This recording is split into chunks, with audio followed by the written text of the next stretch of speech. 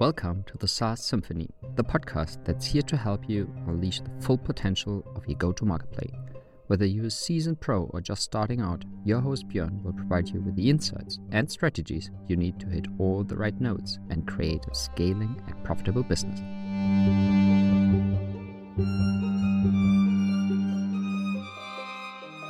Over decades, every good sales leader drafted and shaped a personal sales playbook. The ultimate goal was to grow revenue in a structured and repeatable way. And still today, there's nothing wrong about it.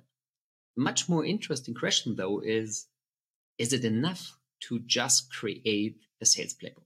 Does a sales playbook align all involved stakeholders properly?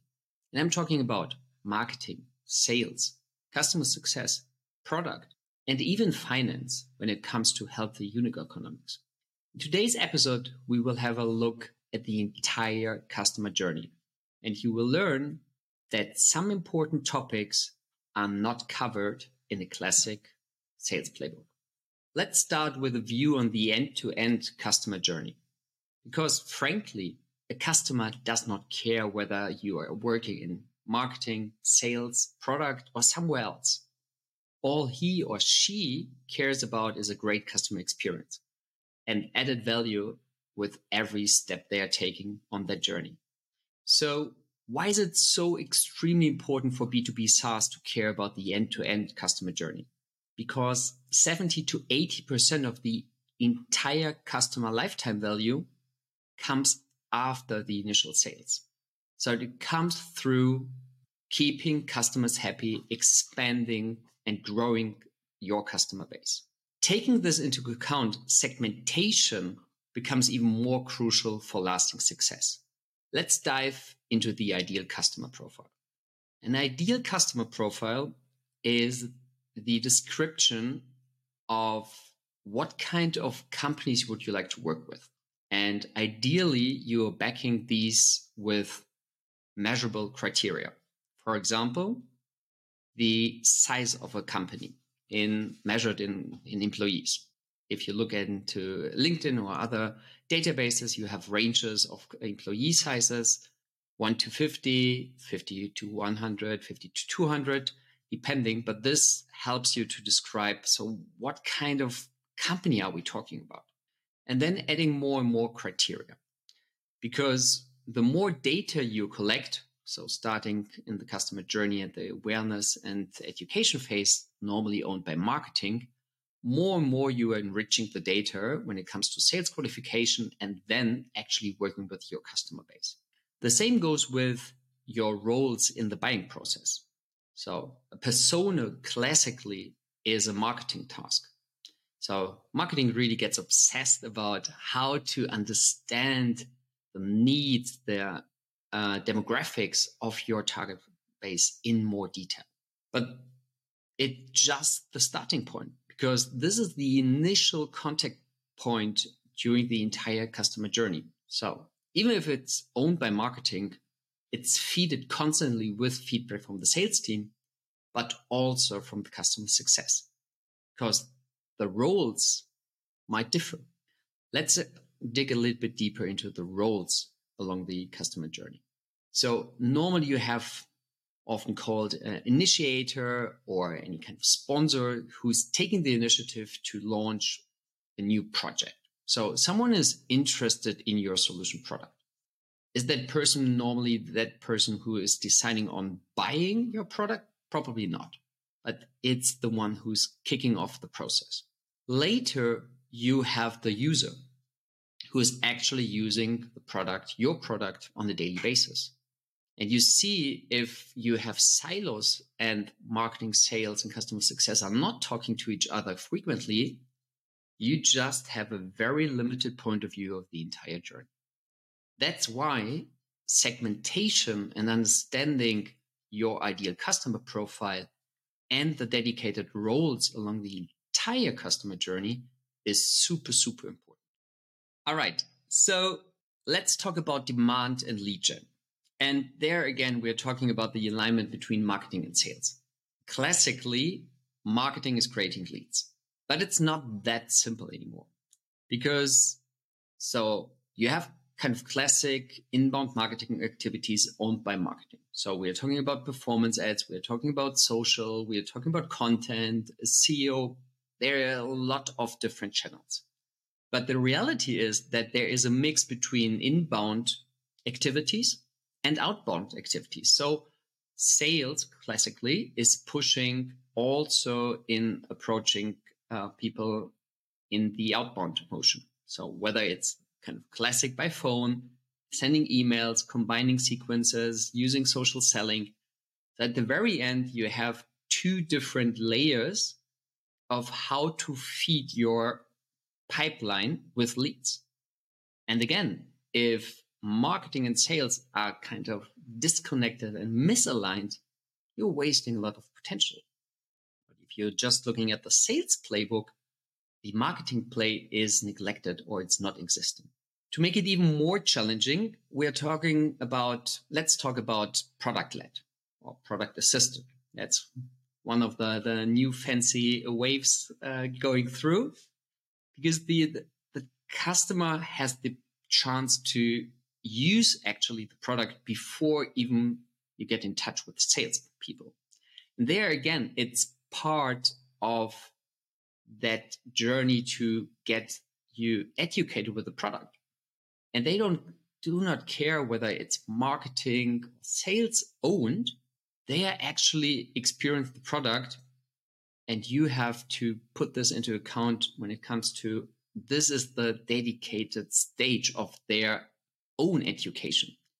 So my point is, I don't care, frankly, about whether this is marketing, sales, product.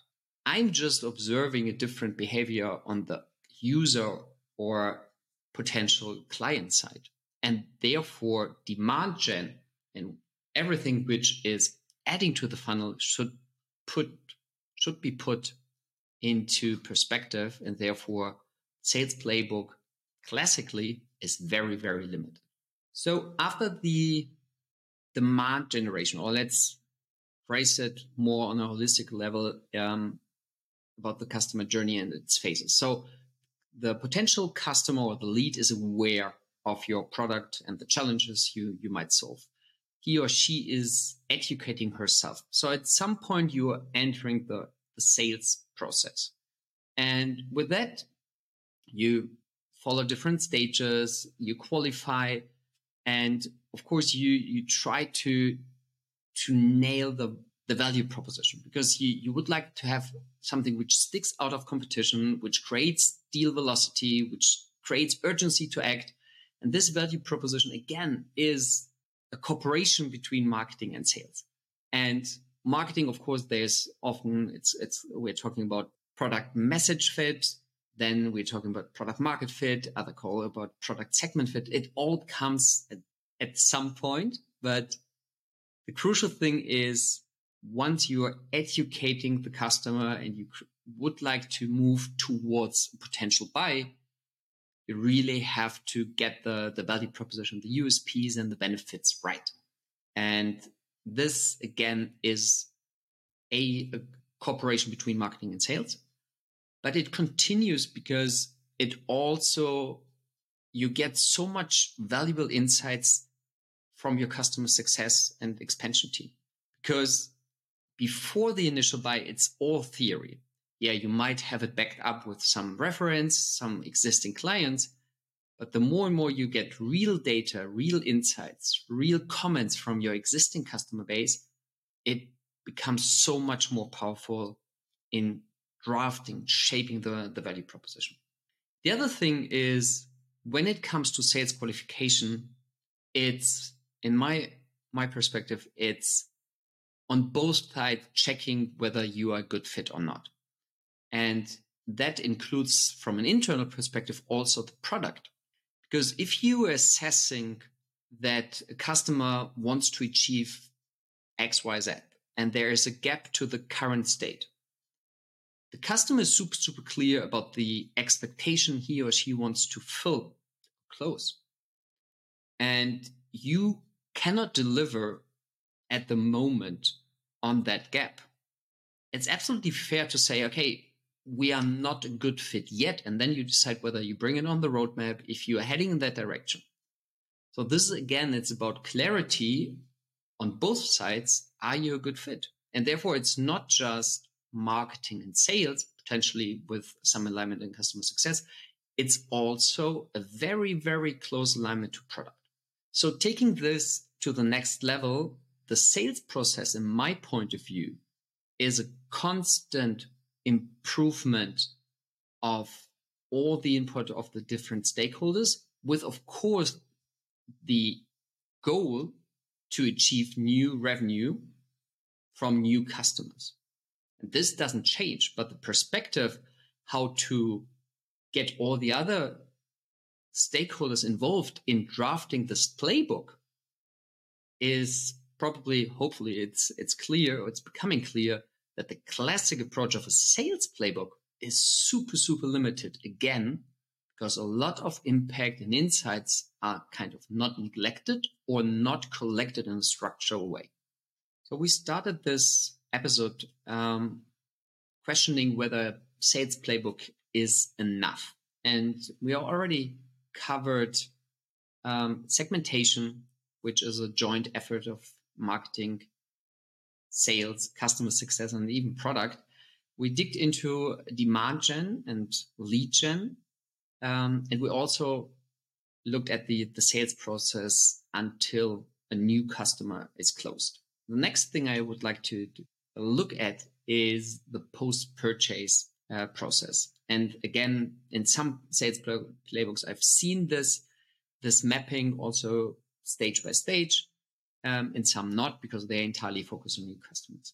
So either way, when you look at the end-to-end customer journey and holistically, it should be covered, because you see so much, and we learned that up to 80% of the entire revenue is generated over a period of time, roughly up to 8 years. So it's earned post-purchase. So in my point of view, the new level of a revenue playbook has to tackle this, and in a structured way to think, okay, how do we structure the onboarding process? How do we measure success? What are the key KPIs in assessing, are we good on track? Is the customer experience great? Because if the onboarding is great, then you have a pretty high chance of positive momentum. If the onboarding experience is poor, it's really, really hard to exceed expectation and have a fruitful cooperation out there, to make it very frank and short. The same goes beyond impact. So during the sales or marketing and sales process and attracting new customers, you create an imagination that you provide a measurable impact. But with real clients, you have to prove it. You have to quantify your impact. So you're really learning with real data. So this is a crucial step to define and measure and constantly improve again.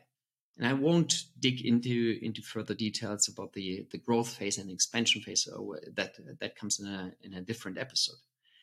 But what should be pointed out at the very end is all these different phases result in healthy unit economics.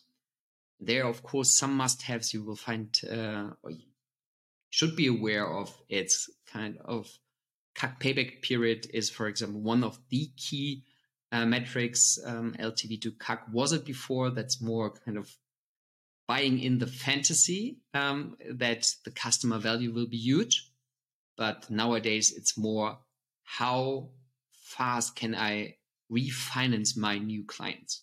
And this is, I think, for me, one of the best KPIs at the moment to measure the entire success of what I described with the new revenue playbook and all the involved stakeholders. Because this metric will be better and better once you increase the alignment and then improve constantly in all the different facets.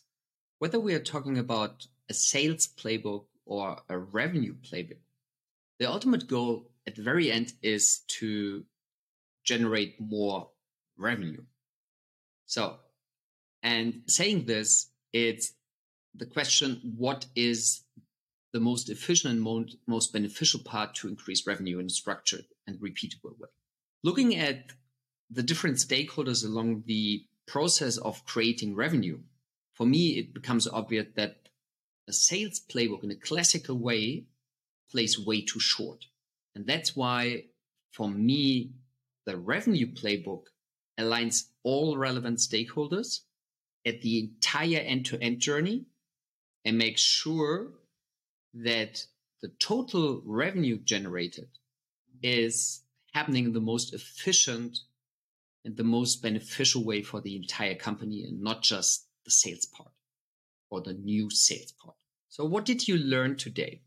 For a long time, revenue growth was dominated by growth with new clients. And therefore, the sales playbook was the ultimate document where you mastered this, though very limited point of view in the entire end-to-end customer journey. A revenue playbook is aligning all relevant stakeholders. And it's not just sales, it's marketing, sales, customer success, product, and even finance when it comes to unit economics. You learned that in a classic sales playbook, a lot of important aspects are not covered or not covered in detail, which is desperately needed in today's environment. So you learned that to fully master revenue growth, whether it comes from new clients or existing clients, you should better look holistically at an end-to-end process. And with that, a revenue playbook helps you a lot. Or with that, a revenue playbook is a very beneficial tool, which I'm happy to explore in more detail with you. Thank you for listening to the SaaS Symphony. If you like this episode, please subscribe and get informed automatically about the next one. We also welcome your candid feedback to improve even further. Thank you.